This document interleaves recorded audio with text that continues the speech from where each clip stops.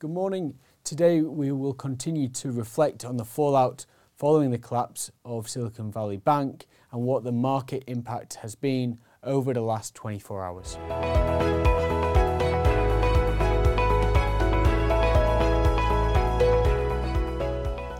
Yesterday we heard from Kevin Kidney, who summarised the events that have taken place regarding Silicon Valley Bank.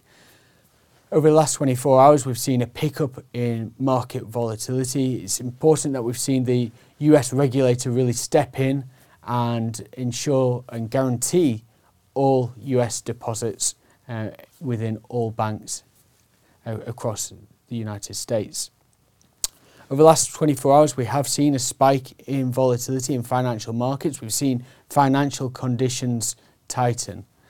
When we look at market returns, over the last 24 hours, we've seen weakness within European, UK and Asian equities. We've seen US equities fare better, with the S&P 500 only down marginally, minus 0.15% on the day. The Nasdaq was actually up 0.45%. So there is a bit of dispersion there. When we look at sector performance, we also saw dispersion where defensive sectors such as healthcare performing better, and unsurprisingly we saw weakness within the banking sector. When we look at government bonds, we actually saw government bonds rally. Yields fell and bond prices rose. We actually saw the biggest gain within the US market on the 2-year US Treasury bond, falling the most, or the yields falling the most in over 40 years, which means prices rise as investors really seek safe haven assets. We saw gold perform well. Really what's behind the moves is market expectations for interest rates have actually changed materially.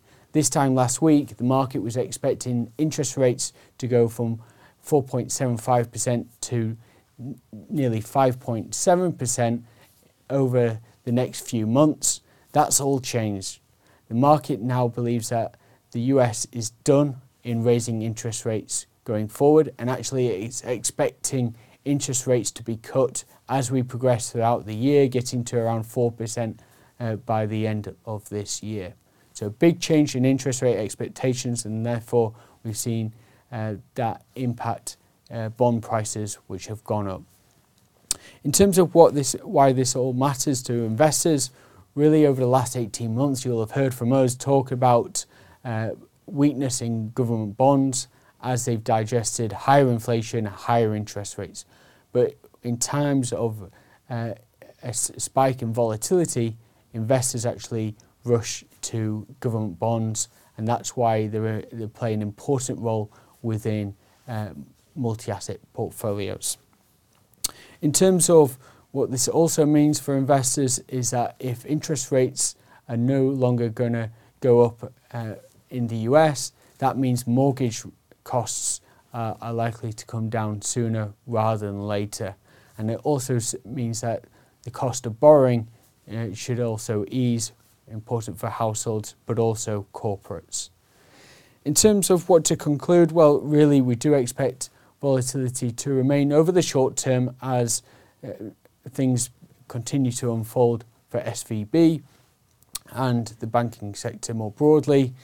But what we're seeing in financial markets is it's really appropriate to be diversified, and that's why here at True Potential we manage clients' investments by being exposed to global assets, being exposed to equities, bonds and alternatives. That's all from us today. Thank you for listening, and we'll see you tomorrow.